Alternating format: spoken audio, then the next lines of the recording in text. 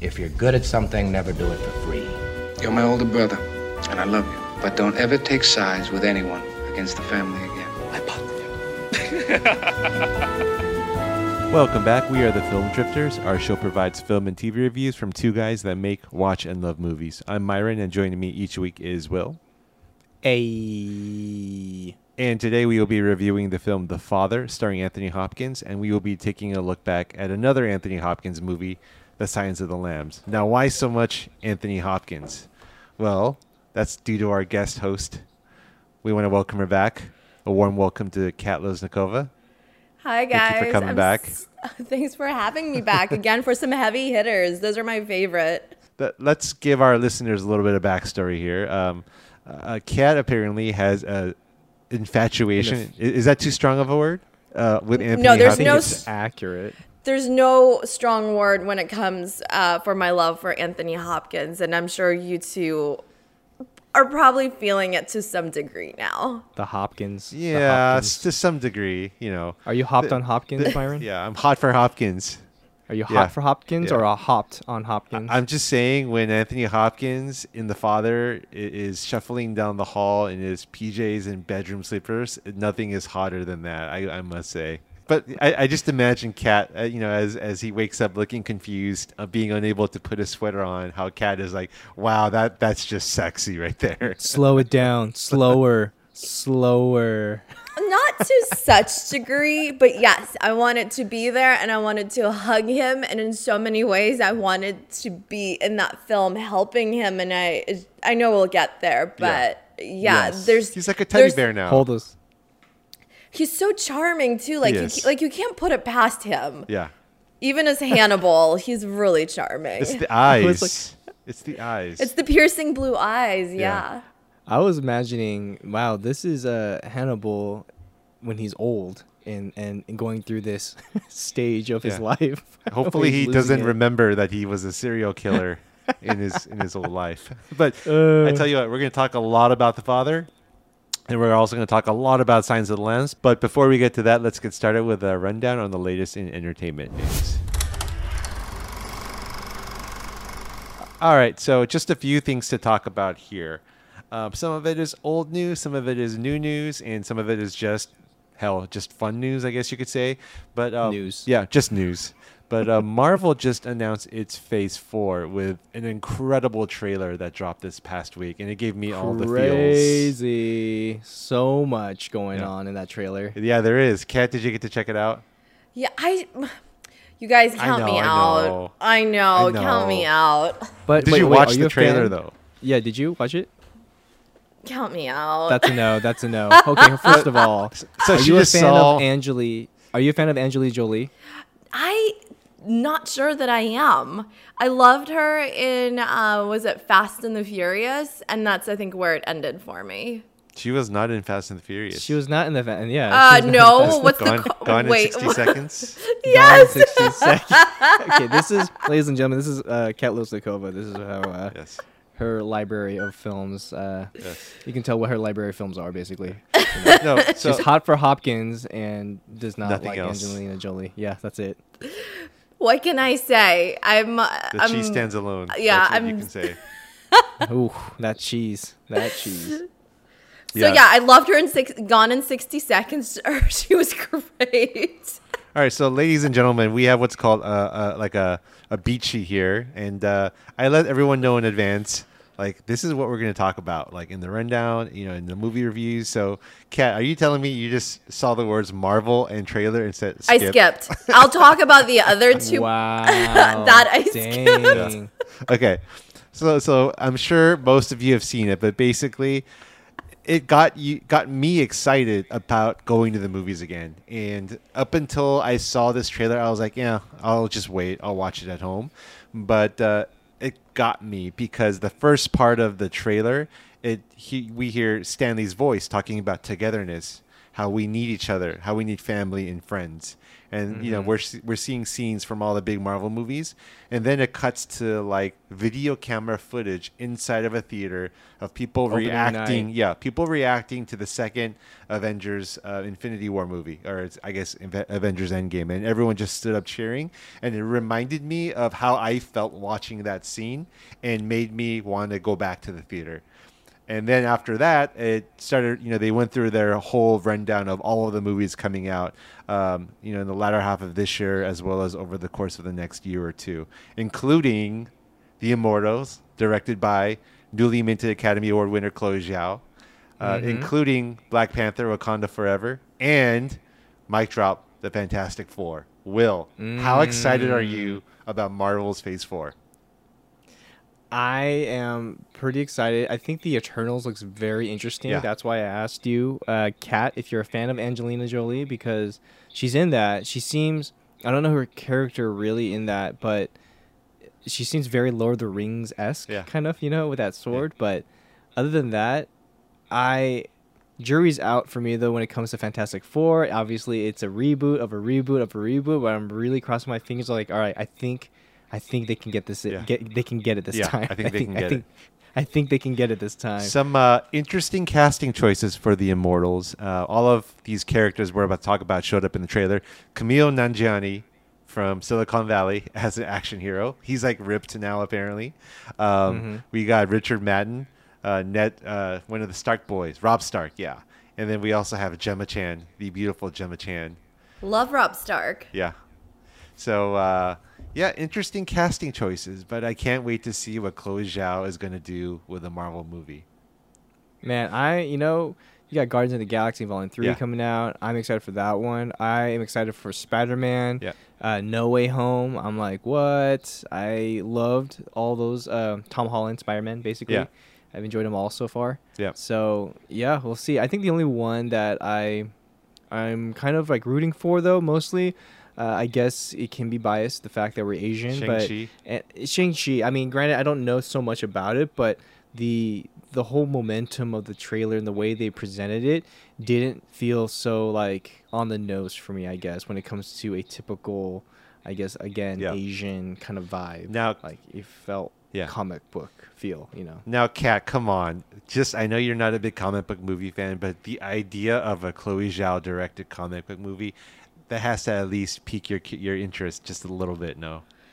It's piquing my curiosity. I'm not sure that I will be rushing to the theater because she's a great director, obviously, so well recognized, and what she did with Nomadland is special.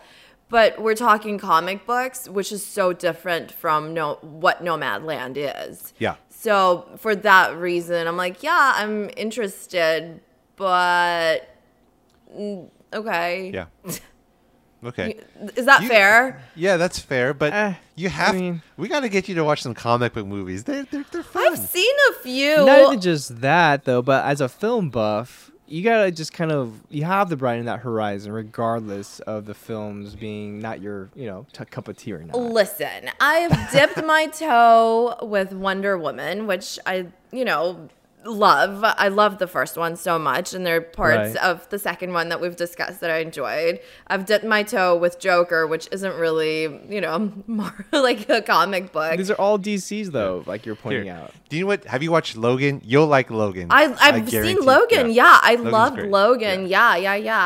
There's a few other ones that I've seen. My biggest, I think, comic book immersion was with The Walking Dead, and that went downhill pretty fast. It did. I mean, I was hooked on it for a while, and then it just went downhill. So since then, 5 seasons for me. 5 seasons, and after that, I lost interest. Sorry. Same. All right. Regardless, I have to say this is as excited as I've been to be in a movie theater in a very, very long time. So let's all go together. Let's field do trip. It. Yeah. I mean, obviously, this whole trailer, too, was to, boost up the whole missing movie theaters again. So, we shall see. I'm still okay with actually watching it in my home, in the comfort of my own home, but we'll see. You never know. All right, next thing. You guys want to invite me? Yeah. Yeah. Sorry. All good. Next thing I want to talk about is the West Side Story trailer. So this actually dropped during the Oscars, and this movie was supposed to have come out last year in preparation for this year's Oscars, but they held off. So the movie's been wrapped and ready to go for a while. And I heard that Steven Spielberg was doing a remake of it, and the original was one of my favorite movies. It's just a classic. And having seen this trailer, I have some thoughts, but I wanted to ask you both what you thought. Kat, what do you think? I saw some scenes that were visually interesting to me. Again, will I be rushing to see it? I'm not sure that will happen. But again, I'm not sure that it's a film that's like right up my alley as far as my, usual choices go. Yeah. What do you think, Will? Have you seen the original? Let me ask you that. Yes, so, obviously I'm speaking in hyperbole, but that intro of just waiting for the freaking first scene to come in, that just took the longest time for me. I wasn't the biggest fan of the West Side Story. I appreciate it. I did watch it all the way through. It just didn't really grasp, as intensely as it may has for you. But I think what really was just really bogging it down for me was that basically that intro of just music, and you're waiting for it's like you're waiting for the freaking curtains to rise, and we got to the freaking the theater 30 minutes early or something like that, and just waiting around. So that was that. But in terms of the trailer itself for Steven Spielberg's version, what I will have to say that looks very interesting is how visually, in terms of the color, starking similarity it is to the original. Yeah, that's what I did not like. Okay, that is what you didn't like. Yeah, because I was like, oh, is he mimicking? Yeah. Because this is very, very much the same. It almost looked like a shot-for-shot remake. Exactly. Wardrobe to production design to how he shot it. Just upscale the HD and all. Looks like that's all he basically did. So and just changed the cast. But other than that, I was like, this looks very, very much one for one kind of thing. Yeah, and that's what I didn't like. I thought he would add his own spin, or at least shoot it in his own Spielbergian kind of way. It's probably not a word. That'll be a word in college, people. Yes. Like in about 2 years, once he passes away or one day, it'll be a word. But I do have some hope because I am a huge Ansel Elgort fan. Loved him in Baby Driver. Loved him in The Fault in Our Stars. Yes, secretly I was a fan of that movie. So it was such a great film. Yeah, it was. So interesting casting choices. I can't wait to see what he does in that role. And the crazy thing is Rita Moreno, who won an Academy Award for the first film, which was released in 1961, which was 50 years ago, is not only alive and ticking, but she looks damn good for her age, and she's in the movie. So I think that's something to get excited about. Yeah. She presented at the Academy Awards towards the end of the show. Got it. Here's the funny thing with Rita Moreno. There was a show that I was watching called One Day at a Time. It's a TV show. Yeah. And Rita Moreno is a cast on that as a regular. But I didn't know who she was at that time. I was like, this girl looks familiar, but I don't know who this is. And then there's an episode that they did where, because she plays an immigrant, a grandmother. But then she's like, I want to be in America. I was like, oh my gosh, this is not the same woman that's in West Side Story. And everyone's all cheering the sitcom, And I look back and it is her. And I'm like, wow, she looks really good for her age.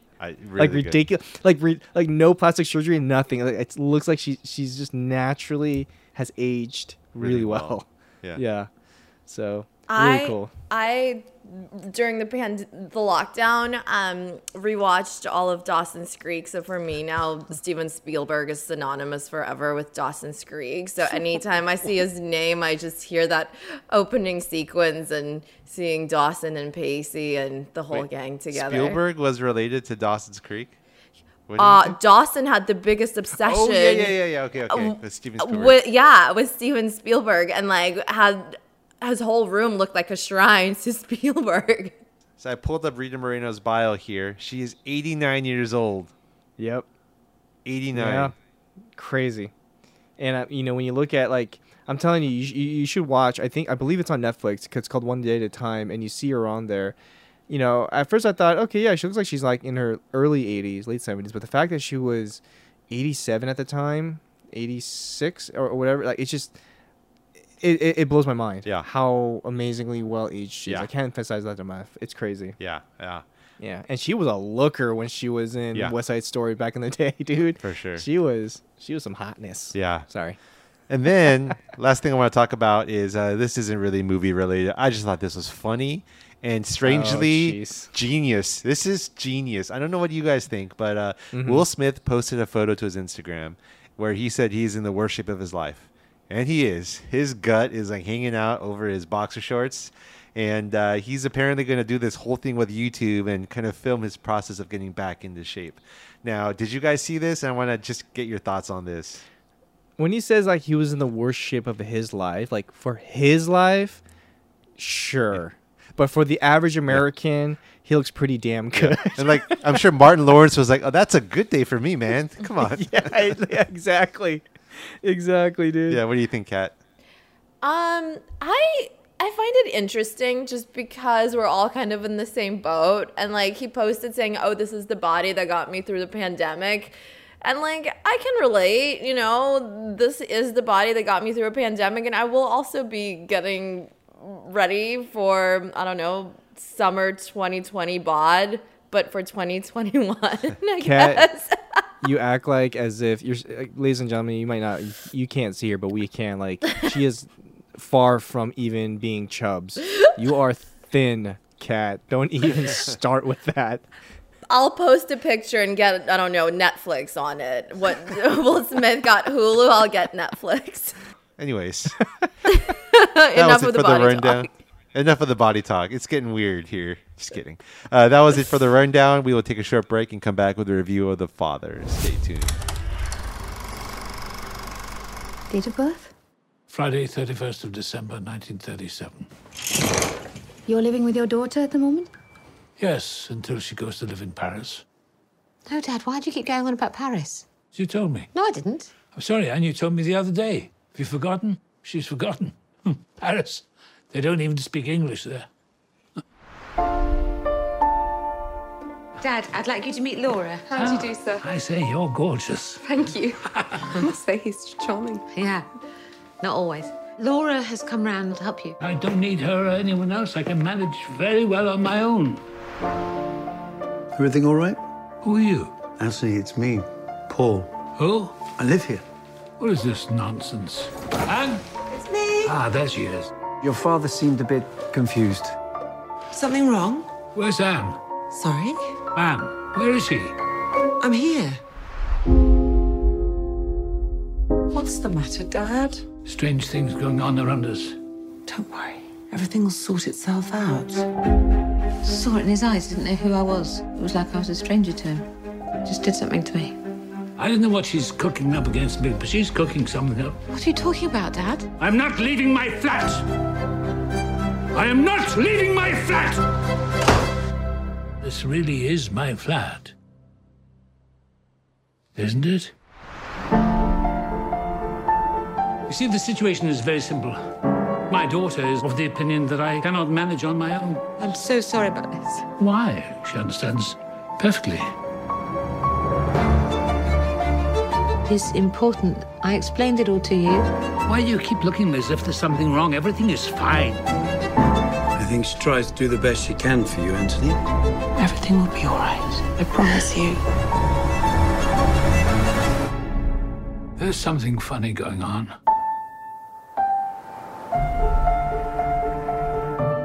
All right, we are back with our review of The Father, and here's a quick summary. A man refuses all assistance from his daughter as he ages. As he tries to make sense of his changing circumstances, he begins to doubt his loved ones, his own mind, and even the fabric of his reality.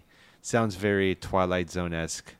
But one of the reasons why I wanted to review it, I mean, number one, it's gotten a ton of great reviews, but I think Anthony Hopkins has been the center of some light controversy just for the simple fact that he won Best Actor at the Academy Awards over Chadwick Boseman. And whoever was upset by that obviously hasn't seen They this did movie. not see the father. They did not see the the father. movie. Yeah. Oh my gosh. I'm sorry. I retract all the things that we've said about it too. And I'm like, Yeah. well, actually, I didn't really assume or even like say like, no, like he didn't deserve it. I just knew that I can't say anything until I see it. So yeah. So this movie, I'll say a few things and I'll hand it off to you all. It's short, which I like. It's a brisk, about 95 minutes or so. I love it when movies are short really and well good. done. Yeah.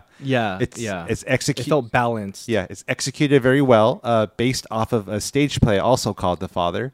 And the director, Florian Zeller, was actually also the writer of the stage version. So, wow. Yeah, with that being said, when he accepted an Academy Award, he said it was his dream to have Anthony Hopkins play the father character. And lo and behold, that's who was cast in this movie. A few small little did you knows. The character's name is Anthony, so is, of course, Anthony Hopkins. And there's a line where he says his birth date in the movie. That is his actual birth date in real life, December 31st, 1937, I believe. Wow. Yep. Yeah. So with all that being said, I enjoyed this movie quite a bit, and I'm sure that the two of you did as well. So, Kat, one of the reasons why we're reviewing this as well is because of your obsession, infatuation, your love for Mr. Hopkins. So deep love, yes, super love. Wanted to ask you what you thought about this movie. First off, were you hot for Hopkins on this one? Was I ever? I watched it twice, back to back, because, well, first of all, his performance is phenomenal, truly, truly, truly, and I do have to say that it just. The difference between this film and Silence of the Lambs is about 30 years, right? Silence came out in like 1991. And we're in 21, so exactly about 30 years. And I remember he was getting some like shade that he was only on screen for about like 16 or 20 minutes when he got his Oscar for Silence of the Lambs. Here, of course, he's carrying the whole film. Movie. And not only that, his performance is so dimensional. He is able, within like the same scene, convey so many emotions, so much depth and give so much depth to his character. And especially because we as viewers are also watching this movie through the lens of his like fractured mind. Yeah. So we are experiencing dementia with him. Which to me was probably one of the craziest immersive experiences that a movie has been able to provide us. Because there are films like Memento where time isn't linear and we're just kind of like jumping around and trying to piece it together. But we're not so much in experiencing as the lead actor or like the lead in the film is. And to me, that was brilliant. And a lot of it is because of his acting, obviously. Yeah, that's a kudos to Florian Zeller because the subject matter has never been handled like this before. I mean, we've seen people on screen, act as though they had dementia, right? But we're seeing them from an outsider's point of view in that they're looking at the people around them and they're questioning who they are. And, when their loved ones are like, no, I'm your son or I'm your wife or I'm your husband, then the person with dementia just reacts with horror, with confusion, and they almost like start to get violent a lot of times. This is so different because literally in this film, you have different actors playing the same character, and it's to the point where we're not even sure who is the actual daughter or who is the actual, son-in-law, who is the actual caretaker. And it was so interesting. It could have also gotten really confusing. But it wasn't. There was a method to the madness where it allows the viewer to, in their confusion, find the pieces to kind of find the true story, who the real people are. In that sense, it was just genius. So for me, huge kudos to the filmmaker for the intentionality that he brought to the filmmaking process in order to make this happen. Because otherwise it could have gotten really confusing. But it was confusing enough, I guess, if that makes sense. Yeah. What do you think, Will? When I first saw in the credits that it was based on a stage play, I thought, okay, let's see if this is like another Ma Rainey's or another, one of those theatrics and whatnot. But I have to repeat with everything you guys have said. It was completely not that for me. It was amazing, beautiful direction from Florian Zeller, crafting such a heartache yet authentic, surreal experience to get up close and into a mindset of what may come for any human being when we enter an elderly age. Like, it actually made me kind of like fearful for a moment, thinking, you know, if I get to the age of 80 and I'm literally like experiencing what I feel like what I'm experiencing watching this movie right now is what may come in the future. I'm just like, wow, that kind of just hit me hard for a moment watching that. Yeah. To think what it's like to have dementia or to have Alzheimer's or something like that, you know? Yeah. I just loved very much how this narrative was not approached to help us understand the process of dealing with possible dementia or Alzheimer's, but making one truly get so close to experience, like having it for yourself. That's basically was this journey for me. And then it was completely hats off to the amazing technical feat of the editing and the non-linear timeline, as Kat was bringing up Memento. Memento was, for me, more technically like of a masterpiece to the way how Nolan decided to tell this narrative. But when it came to this, as I was watching it, as I was also telling you earlier, like, Kat, to like pay attention to the set design, I was like literally watching how things were different. I was like, what's going on? Like, feeling confused myself, but that was the point. Yeah. And I was like, for that, what kind of got me the fear. I was like, oh my gosh, is this what they is this what it feels like? They experience? Yeah. Is this what they feel? Because if this is the closest we can ever imagine what it's like to go through a person who has this type of fracture mindset, oh my gosh. Yeah. Like, true story, one of my mom's good friends sadly does have Alzheimer's, and it was, I think, almost a month ago where she went missing. She actually left the house, and my mom was telling me, hey, like, you know, my friend, she's missing. And I'm like, what do you mean she's missing? It's like her husband, they can't find her. She just left. And I was like, okay. And I didn't really, I understood the situation, but I didn't understand the feeling behind of that kind of situation. They did find her. Like, they had her on the news trying to find her. And when the police did find her, she walked, I think like, I don't know, like 4 miles to just a destination in her mind, thinking that she had to do, like, she had a goal, like she had this ambition, but it was from something that didn't like exist anymore.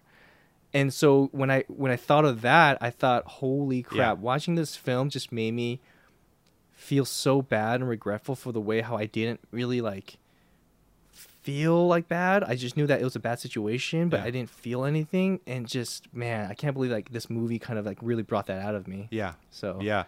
I want to kind of call your guys' attention to the production design. You guys mentioned it briefly. To my knowledge, there are, I think, basically 3 sets. There is the hospital room or the convalescent home. There is the daughter Anne's flat, and then there is, I believe, Anthony Hopkins' flat. And they all kind of mirror each other in such a way where, you know, it's confusing in that one scene can be taking place in one room, but then all of a sudden it changes, and that same scene is now taking place in the equivalent of a different room. So but the shot and the angle, like the hallways, the kitchen, the doorways, are all framed exactly. Yeah. Amazing. Yeah. That blew my mind. That's what I was referring to in terms of the intentionality of the filmmaking. Yeah, I was just agree with everything, obviously, but not only the set design, it's also the costuming and how they kind of go back and forth between the outfits. Like, Olivia Colman maybe has 2 or 3 changes in the film, and you can kind of piece together what is happening based on what she's wearing. And the way the film is shot, obviously, it messes with our mind in sense of what perception of time is in this movie, which is the watch, the big thing with the watch. The watch we'll get to, but it's like subjective versus objective, you know. What Anthony is experiencing isn't necessarily what's going on, and we're able to see that for ourselves because of the interiors shifting, the colors and design and the objects changing slightly, the characters switching names and personalities and going back and forth, and it just all came together in this beautiful, I don't know, composition that is this film. I did also notice a lot of three main colors that kept reappearing, and it was blue, yellow, and white. Okay. And it was just crazy. Like those were the colors of the outfits that that Anne was wearing. Those are the colors of the chairs that were all of a sudden in the hospital hallway, but then inside the house. Those are the colors of the hospital paint, like the white It's just those are the colors of the tiles in the kitchen. Those colors just kept reappearing, and it just all together it's like stunning, and it just helped add and build on top of the story. Yeah, the only thing that I caught was because I had to pause it and play back. I was like, wait, why does this kitchen look different? And and then with the 2 bags of groceries, as it cuts to when Anthony's making tea, and I see the 2 bags, and he looks at the bags, and he stops for a moment, as if it's like he's seeing it for the first time. And I was just like, okay, interesting. But then obviously as the film goes later, and then it comes in with Olivia Colman, Anne's character, Anne, who comes in with the bags. I was like, oh my gosh. But then I look at the kitchen. I was like, wait, is this a different kitchen? Wait, what am I?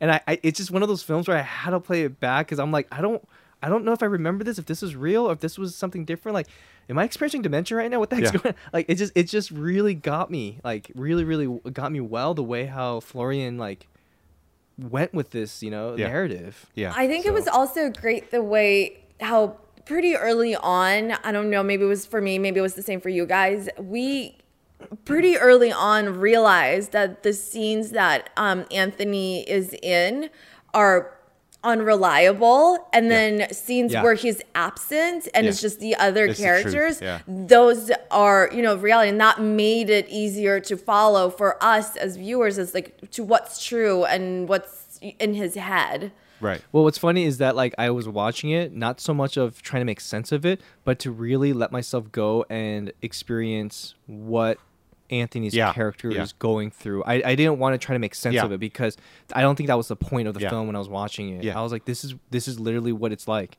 And I need to try to embrace this right now. After a while, really crazy. After a while, I just stopped trying to piece the scenes together and the logic and the timeline, and just was like, I'm gonna go with it and just be as confused as he is, or be as heartbroken as he is. And once I kind of let myself do that, I think it kind of freed me up a little bit to really enjoy his performance in the film even more. Yeah. Oh, it freaked me out, dude. Yeah. It freaked me out because his performance, I mean, you can't, there's nothing to say for Hopkins' performance in this film. It was, he was the right man to do it. It's and there's no other word I can think of. Like, he was so brilliant in this film. Yeah.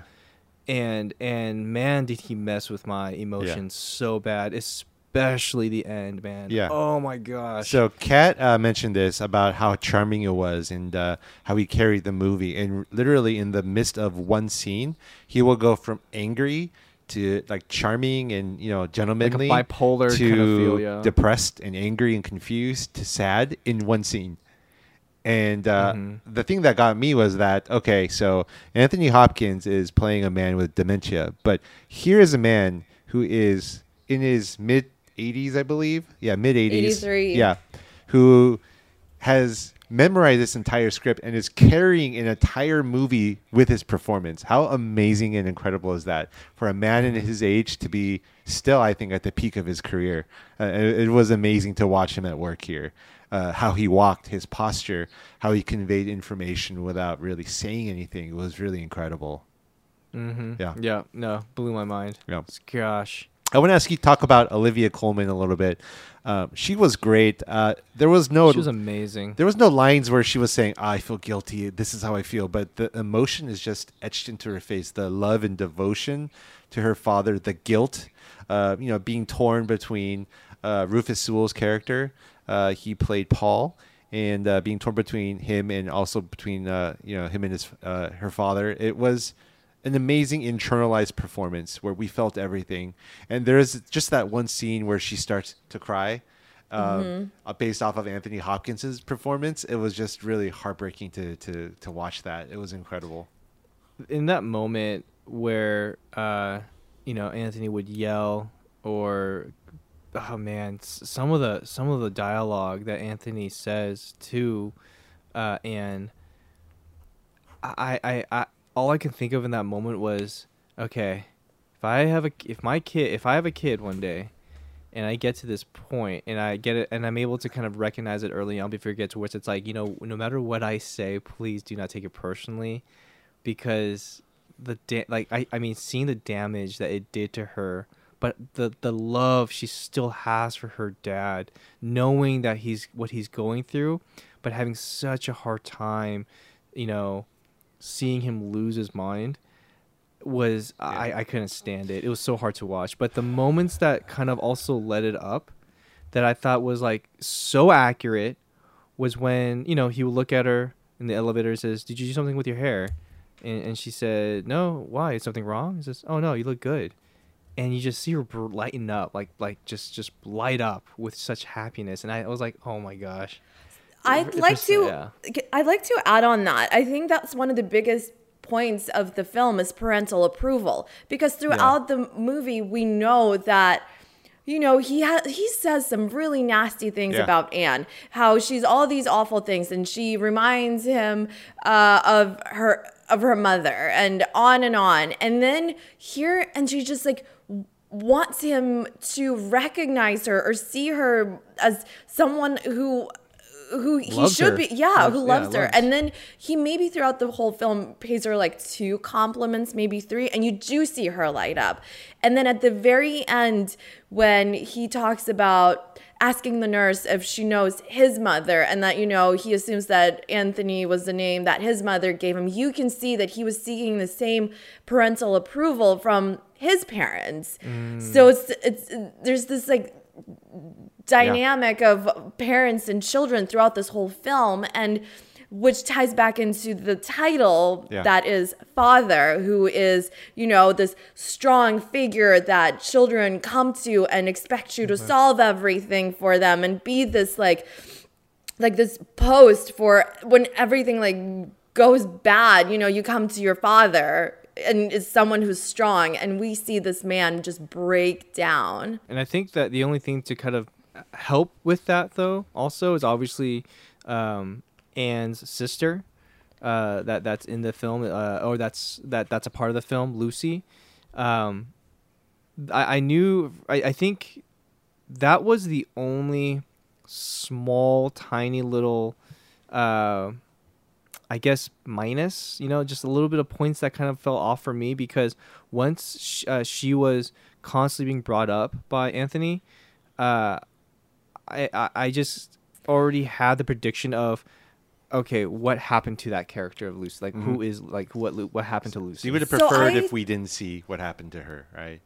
It's not so much what happened to her. It's more of just, I knew that for me, it's like bittersweet, because it did help the situation of Anne's disposition of just her relationship with Anthony. But at the same time, like, every time Anthony was like, "Where's Lucy? I haven't seen her in months," you know, blah, blah, blah. "Oh, she, you know, she's such a brilliant young, you know, girl," and all these compliments he would feed for his youngest daughter. In my mind, I just automatically went to, okay, I know exactly what, I have a feeling I know exactly what happened to her, kind of thing. And obviously, once it reveals it at the end, I'm just like, okay, I knew it, kind of thing. And that was just kind of like, I see why it was necessary for Anne's character, but at the same time, I don't know, I wish there was just a different approach, I guess. Got it. Yeah. I don't know. Any other minuses from either of you? I don't think that was a minus, honestly. I think the Lucy plot point was a lot, again, to show this parental approval, that Anne is just seeking this parental approval from Anthony, who, obviously, you know, she's doing Lucy. Yeah, but he's loving Lucy, who he doesn't even remember is, you know, alive or not. And she's like, "Oh, she hasn't visited me. Oh, she's great." But he like worships her. And then Anne, who's there and like sacrificing her relationship, you know, we see her not go on vacations with, I guess, her boyfriend or husband, because in the story, again, I'm lost because I still don't know. Yeah, if it's a boyfriend or husband. If he is, like we, you know, because she, whatever. But then we see her watching this couple through a window, and they're so loving and together, and she can't enjoy because she's taking care of her father, who doesn't even like speak nicely about her when she's there, who's speaking so highly of the other sister. Yeah. Yeah, I think it's just a nitpick for me because it's not so much of Lucy, like the point of like her character. Totally fine. I think for me it was very being nitpicky right now. It was just the predictability of what happened to her. I feel like I wish that was kind of a little bit different. Yeah. Got it. A couple of things I didn't like, just really two, and that's it. So in the course of a movie, it's actually not a lot. No. Just one heavy-handed moment after Olivia Colman's character Anne drops Anthony off at the convalescent home. We see her walk out of the building and cut to a wide shot, and then there is this statue of like a head, a broken like head in the middle of the courtyard. Way too heavy-handed for me. It's like, okay, I get it. He has a fractured mind. Do we need a sculpture of a fractured face sitting there in the middle of the courtyard? I was like, come on, guys. I didn't think about that, but that makes sense now. The other thing is, I wasn't quite sure what to make of Paul, Rufus, the character that Rufus Sewell plays. We know he knows how to play a good dick. Like, he played one in The Holiday. It's like he's kind of playing the same character, and I wasn't sure if we were supposed to relate to him and kind of understand his frustration, or if he was just meant to be an antagonist in this movie. So I wanted to get your guys' take. Did you relate to him, or did you just hate him? Did you think that he was just a dick in this movie? I can kind of relate to him to an extent, I guess, with like, and this would be very loosely of an example, but say like the frustration I have with like my dad personally, and because of his, medical conditions that he has and whatnot, and the things that like,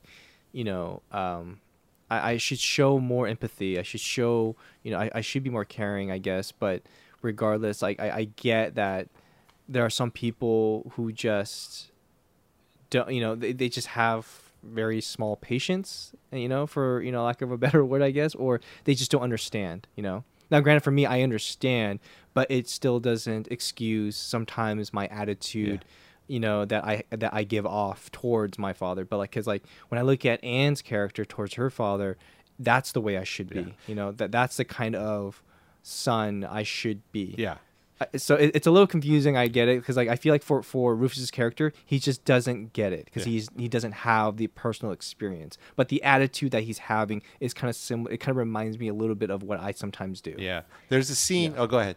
I was just gonna say, I'm not even sure that the experiences that Paul has with Anthony are real. Like the slapping. Right. Like this, maybe, that one I don't know. Yeah. So like, to me, maybe the slapping was James from, Anne's first husband, and somehow his brain projects it onto Paul, who he's never even met, because we know Paul is in France, Paris, and Anne is moving there. So they never were in the same home together. So to me, it's almost like, who is this character? Like, is he real? Maybe it's another layered, I don't know, like someone from the hospital, or someone who could have, like we hear stories about people with dementia in nursing homes who get like taken advantage of, and like maybe like nurses go bad and like, I don't know, abuse them. That's happened too. So to me, Paul didn't stick out as a real character, really. Yeah. If makes sense. That makes sense. Yeah, it does. It actually makes a lot of sense. All right. I think we've covered everything. At least for me, that I wanted to talk about. Is there anything else that you all wanted to bring up about this movie? I love the symbolism. I think it's layered with symbolism. Obviously, again, the watch, it's the passing of time. It's like, we know, like when he's wearing it, maybe he's more in tune with what's going on in reality, and when he doesn't have it, and then losing it.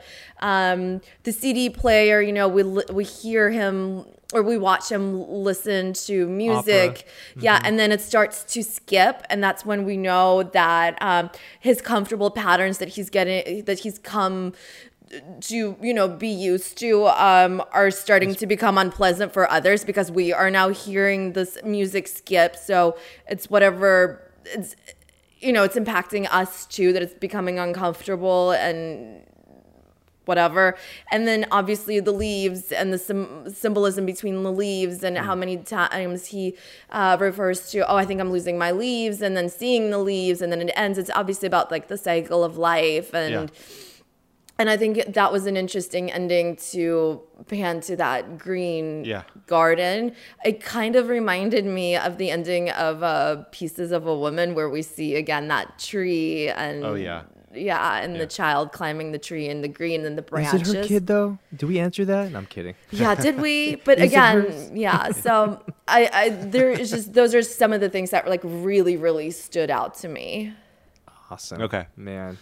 All right, then let's go ahead and offer our final ratings of the movie. I'll go ahead and go first, and then go to Will next, and with Kat. I give this 4.5 stars.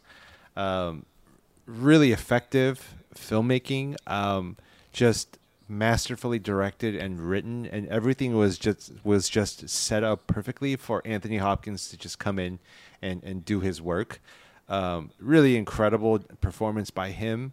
He carried the movie and just captured every bit of emotion that needed to be shown. But it didn't come out in big, loud ways. I mean, there's, of course, the Oscar scene at the end, but really just small moments, how he looked, how he just walked.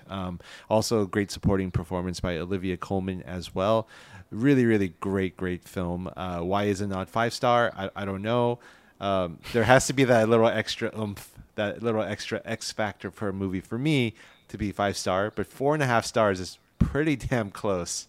And I found this really enjoyable, really effective, and really, really moving as well, and actually quite emotional at the end. I was pretty much a wreck at the end of this movie. So, with that being said, I'll hand it off to you, Will.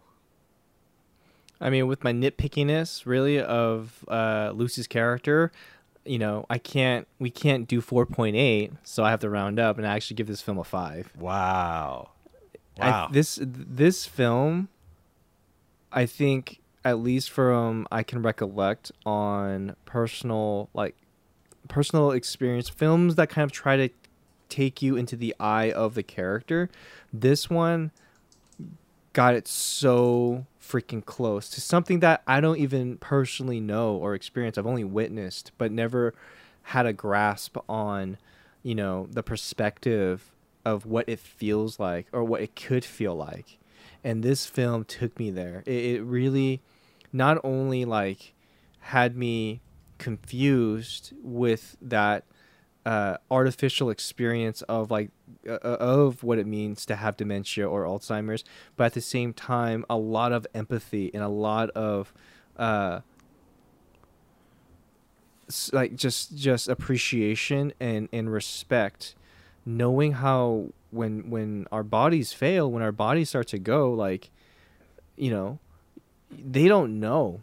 The people who are going through these types of situations, they're trying to make sense of it all every second of the day, at the same time not realizing how it's affecting everyone else, because it just goes in a circle for them. You know, it's like they're in this maze and just don't know how to get out. But then it just really got me like emotionally staggered, like at the end, especially when Anthony was calling out for his mommy. And I have never seen Anthony Hopkins cry in any film that I can think of, but when he cried in this film, I was just it broke me, man. And I was like, oh, I want to give him a hug. I wanted to like just try to, you know, give him warmth, but at the same time, like knowing what Anne's character had to go through and just trying to take care of her own father.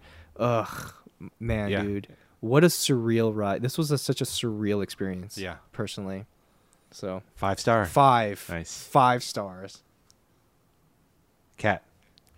So, for a cynic like me, it's very rare that a film comes out and I don't find any flaws with it.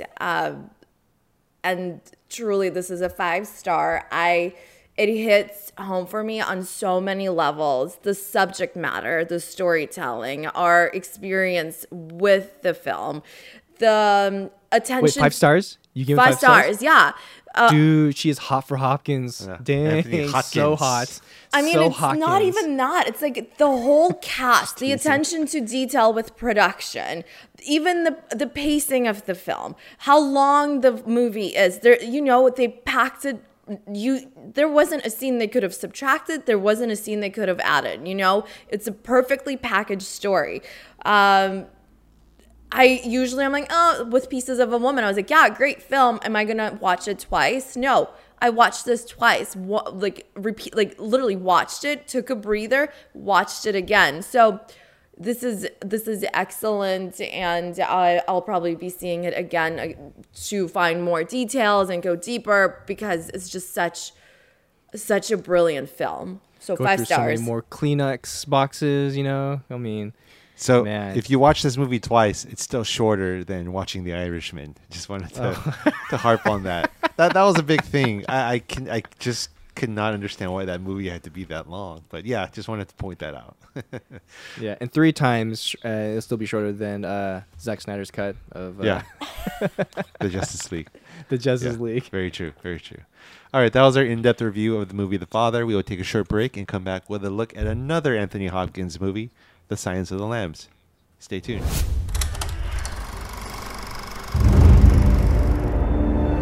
We're interviewing all the serial killers now in custody for a psychobehavioral profile. Could be a real help in unsolved cases. You spook easily, Starling? Not yet, sir. I want you to go after him again today in the asylum. And who's the subject? The psychiatrist, Hannibal Lecter. Hannibal the cannibal. Busy hunting that new one, Buffalo Bill. What a naughty boy he is. Do you know why he's called Buffalo Bill? This one likes to skin his humps. Most serial killers keep some sort of trophies from their victims. I didn't.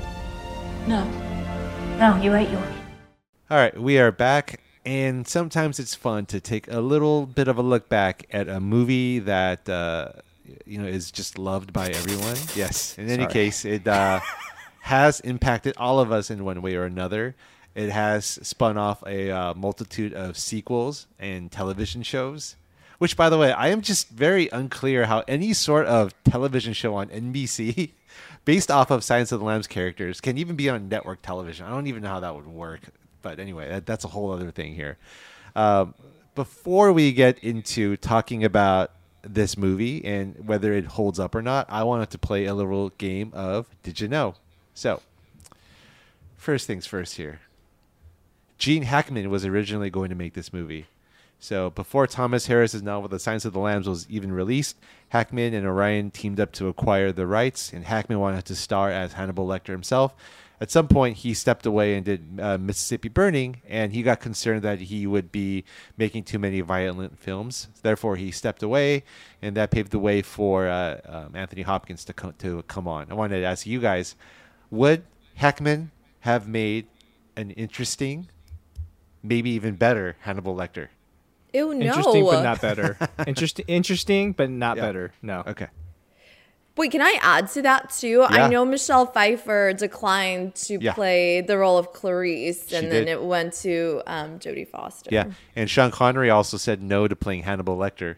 That would have been weird. That would have been great. That's fine. Yeah, that's fine. Gene Hackman, though, I felt like would have been... He would actually been comedic if he would have played Hannibal for me. Like, he just... I don't know. It's just the way he acts for me is just so weird, I guess, and not convincing as a weird, crazy serial killer, I guess. Yeah.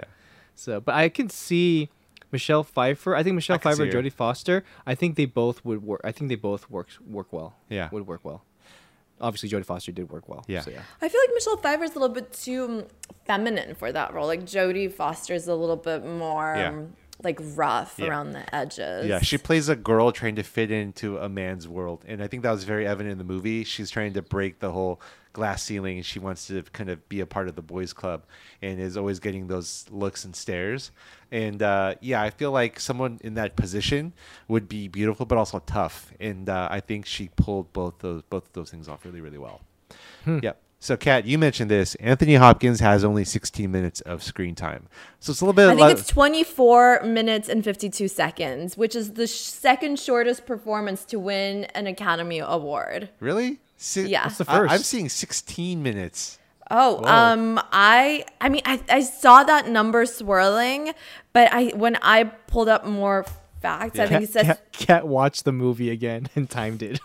I think it's 24 minutes and 52 seconds. I might be wrong, but she measured her heart rate during the course of the movie. Each time it spiked, that was when we knew that he was on camera. Oh man! But this is like a little bit of like the opposite of Daniel Kaluuya, right? He pretty much was in every scene of the movie, but got a Best Supporting Actor Oscar. Anthony Hopkins should have most definitely been nominated for Best Supporting Actor. Yes or no? What do you guys think? No, but all right. The cheese is correct.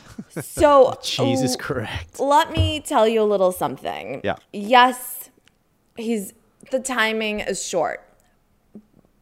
Of course. Is his performance brilliant? Yes. He's creepy AF. Like, are you not terrified to watch him and like his eyes move? Yeah, it's a brilliant performance. It's not his fault. It's only 24 minutes or whatever. But again, I did want to build on that and add by saying that this film just reflects how difficult it is to be a woman in this society. We'll get into like what Clarice goes through. Like you said, she's trying to fit into this man's world, but also Jodie Foster, yes, she got a similar recognition as Anthony Hopkins, but their timing is very different. So she had to put on a full performance and carry the film and accept Best Actress same year for the same film with a very different amount of screen time. Mm-hmm. Yeah. I don't know. I still think he should have gotten Best Supporting Actor. But his role looms large over the movie, of course. I will say that. Yeah, he didn't even have to be on screen for you to feel his presence. That is Oscar worthy. Very true. Very true. You guys may or may not have known about this, but this was not the first portrayal of Hannibal Lecter in the movies. There was one before.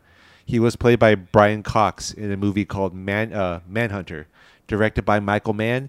That was an adaptation of the book Red Dragon, which ultimately they remade later with Anthony Hopkins playing the Hannibal Lecter character. Did you guys know this? No, I did not.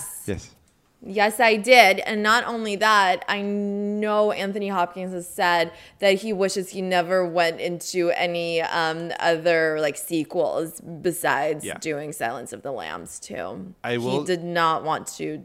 He like not regrets it, but he's just like he would have been happy just doing the first one. Yeah, honestly, I was gonna ask you guys that right now.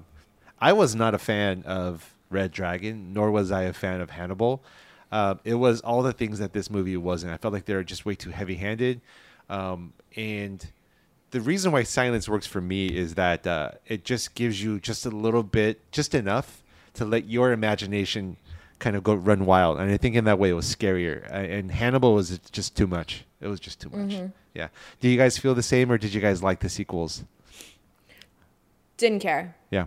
I didn't mind it. I actually enjoyed Hannibal more than Red Dragon, for sure. Okay. But yeah, I didn't mind. I agree with a little bit overhanded, heavy-handedness with Hannibal.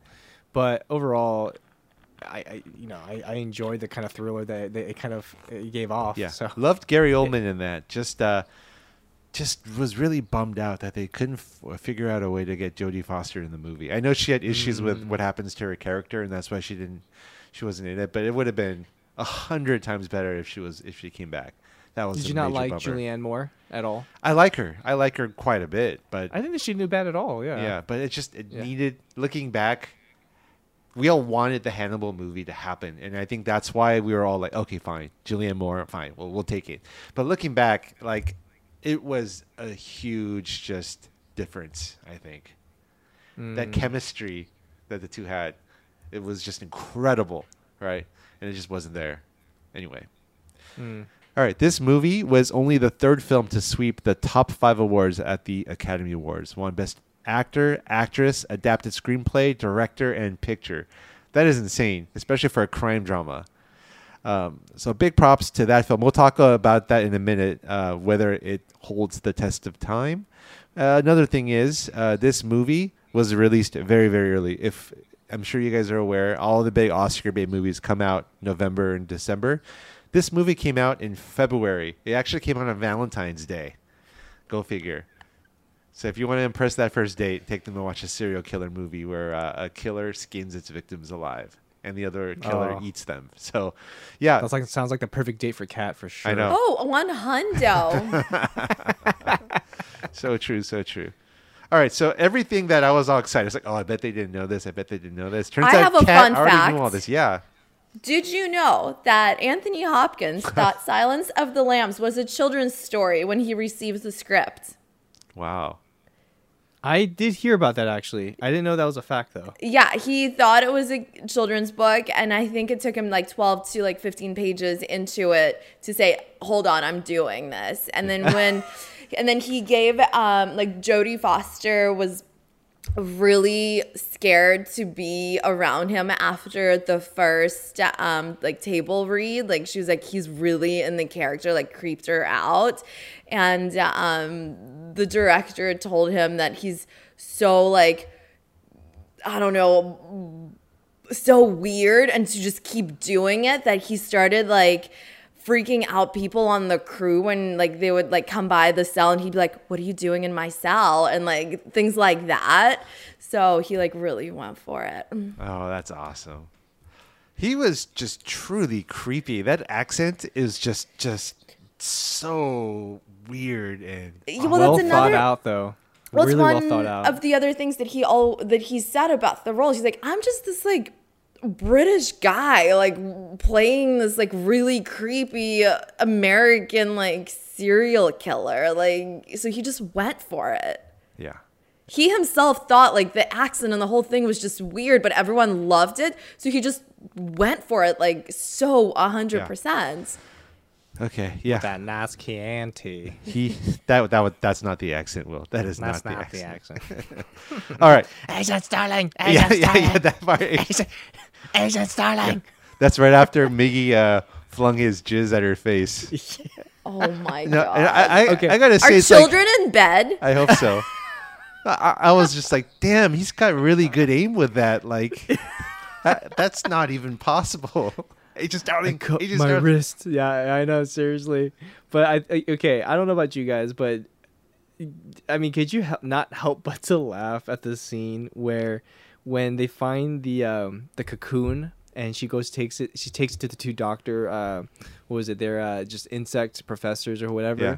And Dr. Pilcher, the one with the cross eyes, and it does a close-up shot of him looking at Agent Sterling, and he just goes, Agent Sterling, what do you do when you're not detecting? And he's trying to hit on her, but I couldn't tell. I was like, is he looking at me or is he looking at her? Like, well, that's the whole point of the film, is like the camera angles that they chose to do is when they're having dialogue, the characters are speaking straight into camera, making you feel like they're speaking to you. There's very rarely any shots where it's like over the shoulder when they're having conversations. That's another reason why it's so like creepy. Yeah. But it was just funny for Dr. Pilcher's though, because like right when Jodie looks at him and says, are you hit on me, doctor? Yeah. And he just goes, yes. I freaking lose it every time. What I found interesting about that is just it's a constant theme throughout the movie, how she's in a male-dominated world and they're all looking at her like she's an object, and she fights against it. And in that scene, she's kind of trying to, I think, use it to her advantage. And it's just can't. Yeah, that's what's so interesting about Hannibal Lecter's chemistry with her, is that he doesn't look at her the way they all do. He's intrigued by her, who she is on the inside. Because he's not cross-eyed. Just, but not only that, he like initially he like kind of implies that the reason why she got the job is because her boss is like into her. Yeah. And then he does say, he's like, they're gonna say we are in love. Yeah. And it's in some twisted way they are connected. I'm not sure that it's love, but it's maybe this fascination with each other. Yeah. But he does imply that the only reason why she got that job is because, you know, the guy who sent her there, her boss, is like into her and will like ask her out or something. Kat, do you fancy a cheeseburger with some beer? Maybe some house wine. That's such a weird thing. How he brings up the house wine. That's just, what is that your like idea of a come on? But Kat, I wanted to ask you this: is this movie as good as you remember it? I'm going to try to like seesaw it out a little, because there are so many dark like so many decisions that were made as far as, you know, camera angles and scenes and subject matter, and that is all phenomenal. And I think it kind of stands the test of time, but it is a little cheesy. Yeah. Like in 2021, there are some things that you're just watching and going, no freaking way. Yeah. Do tell. Explain. Well, what's a scene like that? I think I think one of the cringiest scenes for me is the chick, the senator's daughter, being in the well and screaming at camera. I mean, of course, they're going for that, like, let's shoot all the characters interacting face on with the audience. But her performance is so cringy. The way she, like, screams for help and then, like, she talks smack or whatever you want to say. Like, it's just like, I just don't buy it. I just don't buy it. And then she has to get that dog. It's just like, that whole thing is really bizarre to me.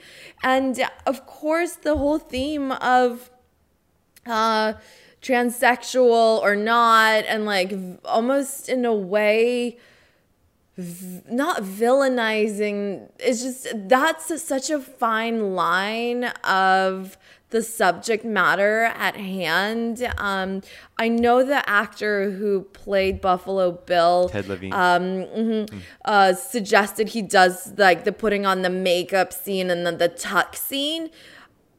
Is it appropriate or needed? Yeah, yes. The tuck scene. Like, it's almost insulting watching it right now. Maybe 30 years ago, like, nothing like that has been on camera, and maybe that was shocking. And I'm not sure what the shock value of that was today. It's I'm even personally insulted. It hasn't aged well. Yeah. Makes sense. Totally. Yeah. I don't know. There was a really good scene with Ted Levine, like the creepy factor where he was putting on the makeup and he was looking at himself. It's like, you know, would you F me? Like, that was just so cringing and, in a way, like, for me, authentic to how certain crazy, people are, I guess. I mean, for lack of a better word. Yeah. For me, this movie was, it's still great. I mean, phenomenal movie. Classic. Yeah. It's still a little bit of a mixed bag with certain things. Technically speaking, I mean, let's just be honest. Films shot today are a lot more technically precise than they were in the past. So there are scenes where the camera is a little bit shaky and they don't mean it to be. Camera goes out of focus when they don't want it to be. However, the performances, the screenwriting, the editing is just phenomenal. And I mean, the climax where you have those two scenes kind of intercut with one another, with Jodie Foster going to a house and I believe the SWAT team going to another house. And you realize that Jodie Foster is at the door of James Gumb. And you're just like, holy cow. The way that was written and the way that was put in, because I read the book and it didn't set that up. It's the same, right? Yeah. But then it didn't cut like that in the book, but the way they cinematically showed it was really incredible. So I'm sorry. So with that scene, real quick, I think I might have missed something though. Like, what was it that made that switch? Because after obviously Crawford was like, when he realized he was at the wrong house, he goes Clarice, right? And did she lead them off in that path, or was there like a how was it that they were at two different locations, I guess, or they got it mixed up, I guess? That, I don't know, Kat, do you have an answer for that? It wasn't clear to me. I think it's it's what Hannibal led them to believe, like where he was, like he led them to a different location or something. Like they somehow figured it out to be a different location. By the name though. By the name, yeah. Mm-hmm. Okay. It was like they had the name, but somehow they tracked it to a different house because he was living at the, like, was it like some old lady's home? Mm-hmm. And she figured it out by looking at the map. Isn't that right? Because they were like, oh, these are all random. And she's like, no, these are not random. And then she pieced that the first girl he murdered had the tie to the killer, and then she went to the house and then found that house. Isn't that? Am I? I think you're right. Yeah. You know, yeah. And the FBI crew only, I guess, had the name, and that's how they pieced, like, I guess, one of his whereabouts or last whereabouts or something. Yeah, that's it. Still doesn't make total sense to me. I will have to probably check that out again. I'll be honest. I just started watching this earlier today, and I have about 20 minutes left, so I still have to get to that final scene. Should we pick back up tomorrow? Oh, no. I still remember what happens. I just didn't have all the details set, the details that you were talking about right there. Yeah. But I will say that there is, I find this quite a lot. When we watch movies from the 80s and 90s, we start to see that some of the smaller actors are really, really bad. And a lot of the people that play police officers in SWAT team, they have no idea how to even hold a gun. And I saw that today. I was cringing. There is that moment after Lecter talks to the senator. He's in like a portable prison. It looks like inside of like a museum of some sort. And then, of course, during his huge breakout, there is a scene where police officers enter the room to find, dead bodies, and also a scene where the SWAT team comes, and it's very obvious that none of them know how to hold a gun or how to move together, and it is just terrible. Like, what the hell? Like, come on, can someone just pay for training for these guys? There was just one scene like that. Other than that, I found this movie really enjoyable. The thing is, like, I have to remember how it was when I first saw it, because this spawned a series of other crime movies that kind of kept trying to one-up it and one-up it and one-up it. Are they as good as this? Probably not. But rewatching it, all of that, those feelings that you had, the discomfort, the feeling of like darkness in your soul of watching a serial killer and how they think and act, that's kind of like gone now, But especially with Kat, because I'm sure she thinks like a serial killer now. People, just kidding. I've seen so many crime shows. Has no soul. Yeah. Always the cheese, standing alone. Yes. Well, I highly recommend Mindhunter, because that show is so great as to like going into the depths of like a killer's mind. And also there's a lot of like Ted Bundy references in Silence of the Lambs. Of course, the way he lures in his victims, and then the fact that Ted Bundy was brought on by FBI to help solve a case when he was on death row. So that's kind of another parallel. And Ted Bundy is one of the darkest, most twisted serial killers of our time. He ate his victims too, right? Not only that, he would go back to the sites where he would like leave their bodies and like wash their hair or like put on makeup and just do all kinds of twisted things. Wasn't he also like a necrophiliac too? Yeah. No? Yeah. He was a necrophiliac, okay. Mm-hmm. He would like leave them in the woods and like hide them and then come back to the site and like try to like take care of them while they're like decomposing and missing. Wow. He was also very handsome, right? If I remember correctly. He's like, I've seen interviews with Ted Bundy. He's actually not a bad looking guy. And I think one of the interviews that's on YouTube that you can watch thoroughly, when they just talk to him, try to get a understanding. Like, granted, I don't know, he doesn't seem like the guy to lie, but then again, he can be very manipulative. Who knows? But when they were just questioning about what is it about you that made you go on these like murdering sprees, whatever, and then I think he brought up the experience of once I remember one time I killed a squirrel, right? And when I killed the squirrel, I found it fascinating, and I just went up to it. I was seeing it suffering, and just seeing it take its last breath, and it just fascinated him. And I was like, how do you get to that kind of place at a young? And he was like, I think 9 or something, he said. So it's traumatic childhood. He like most serial killers, they all either have a head trauma or a traumatic childhood and like an abusive childhood. Like he had a girlfriend who he was in love with, and I guess she I think they were even engaged. I'm sure someone's screaming right now, like if I'm getting this wrong. But then he broke up with her and he left her. And then he realized that, no, I'm going to come back for her. And he just got, they got back together. No, she dumped him. Sorry. She dumped him. He's like, I'm going to win her over. They got back together and then he just ghosted her and like made her suffer for dumping him. Like he was so vengeful. He also starved himself in one of the cells so he could escape prison, and he did. And then he was on the run. What? Yeah. I think he even escaped prison twice. Wow. One time I think he jumped out of the window and just ran, and the other time he starved himself until he could like fit between like and like crawl out or something. Interesting. This is what's in our world, people. Yeah. My Yeah. gosh.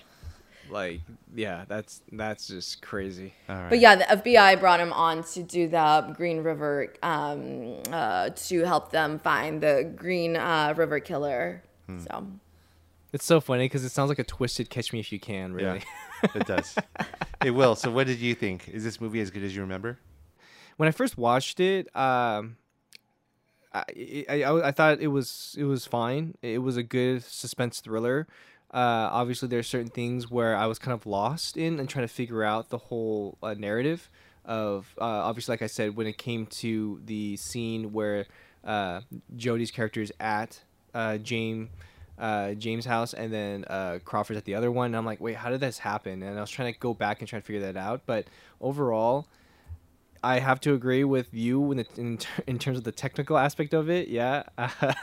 And some of the structure of acting when it comes to, proper supervision of when it comes to the police and how to hold a gun and how to infiltrate, all that stuff. But then again, I look at it, and what ties it together for me is the coloring, the way that the film looks. It's very 80s, 90s. It fits the whole genre of what we can remember of a good film of that time. I mean, granted, like I was recently trying to watch A Clockwork Orange by Stanley Kubrick, and that film was just like, what the F is? I love that movie. What am I watching right now? But the texture of it, the way it's shot, the way it looks, it just kind of has that same feel with Silence of the Lamb as well. Just not as bizarre, obviously, as Stanley Kubrick's, but that's how, for some reason, for me, it's like I find it acceptable. It's okay. Okay. Yeah.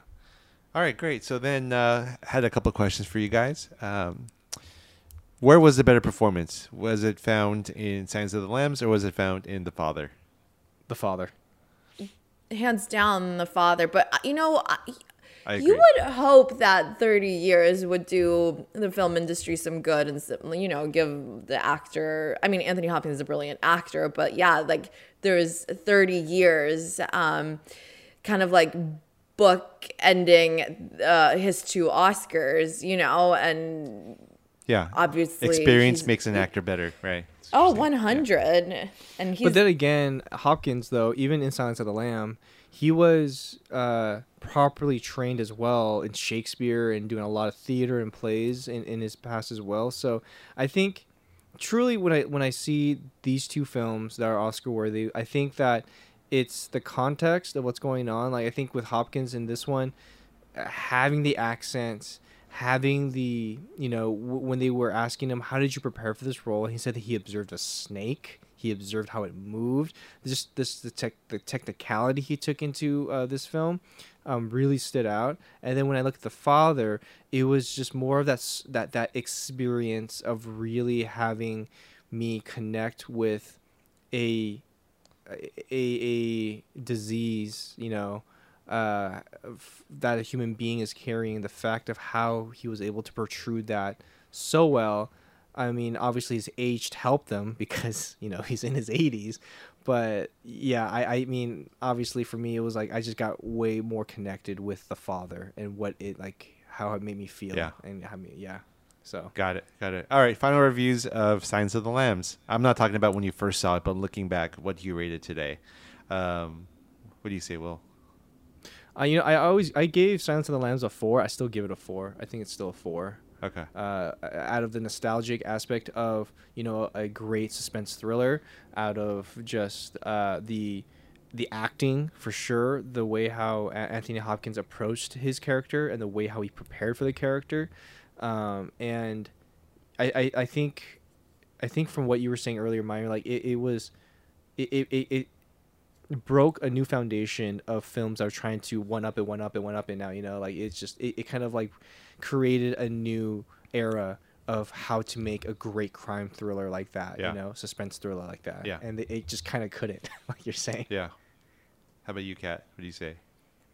I'm torn between 3.5 and 4 because of like some of the cheesiness and it not aging well. I see, just because you said how would we rate it today, not in the past. Today, this film, like, you can't watch that through a 2021 lens. Like 100%, there's certain things that are very questionable with it, not just from like a technical perspective and, you know, all of the things that we talked about, but also like the subject matter. But because, again, it's like a nostalgic piece and deals with one of my favorite subjects and obviously has Anthony Hopkins, that's why I'm torn. So let me hear what you say, and maybe I'll sway one way or the other. No, well, yeah, I agree with Will. I give it a 4-star rating.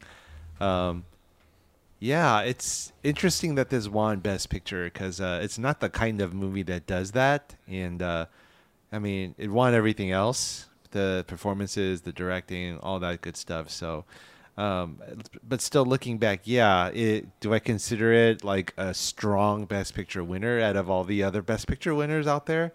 Probably not, but I will say it's one of the best crime thrillers I've ever seen.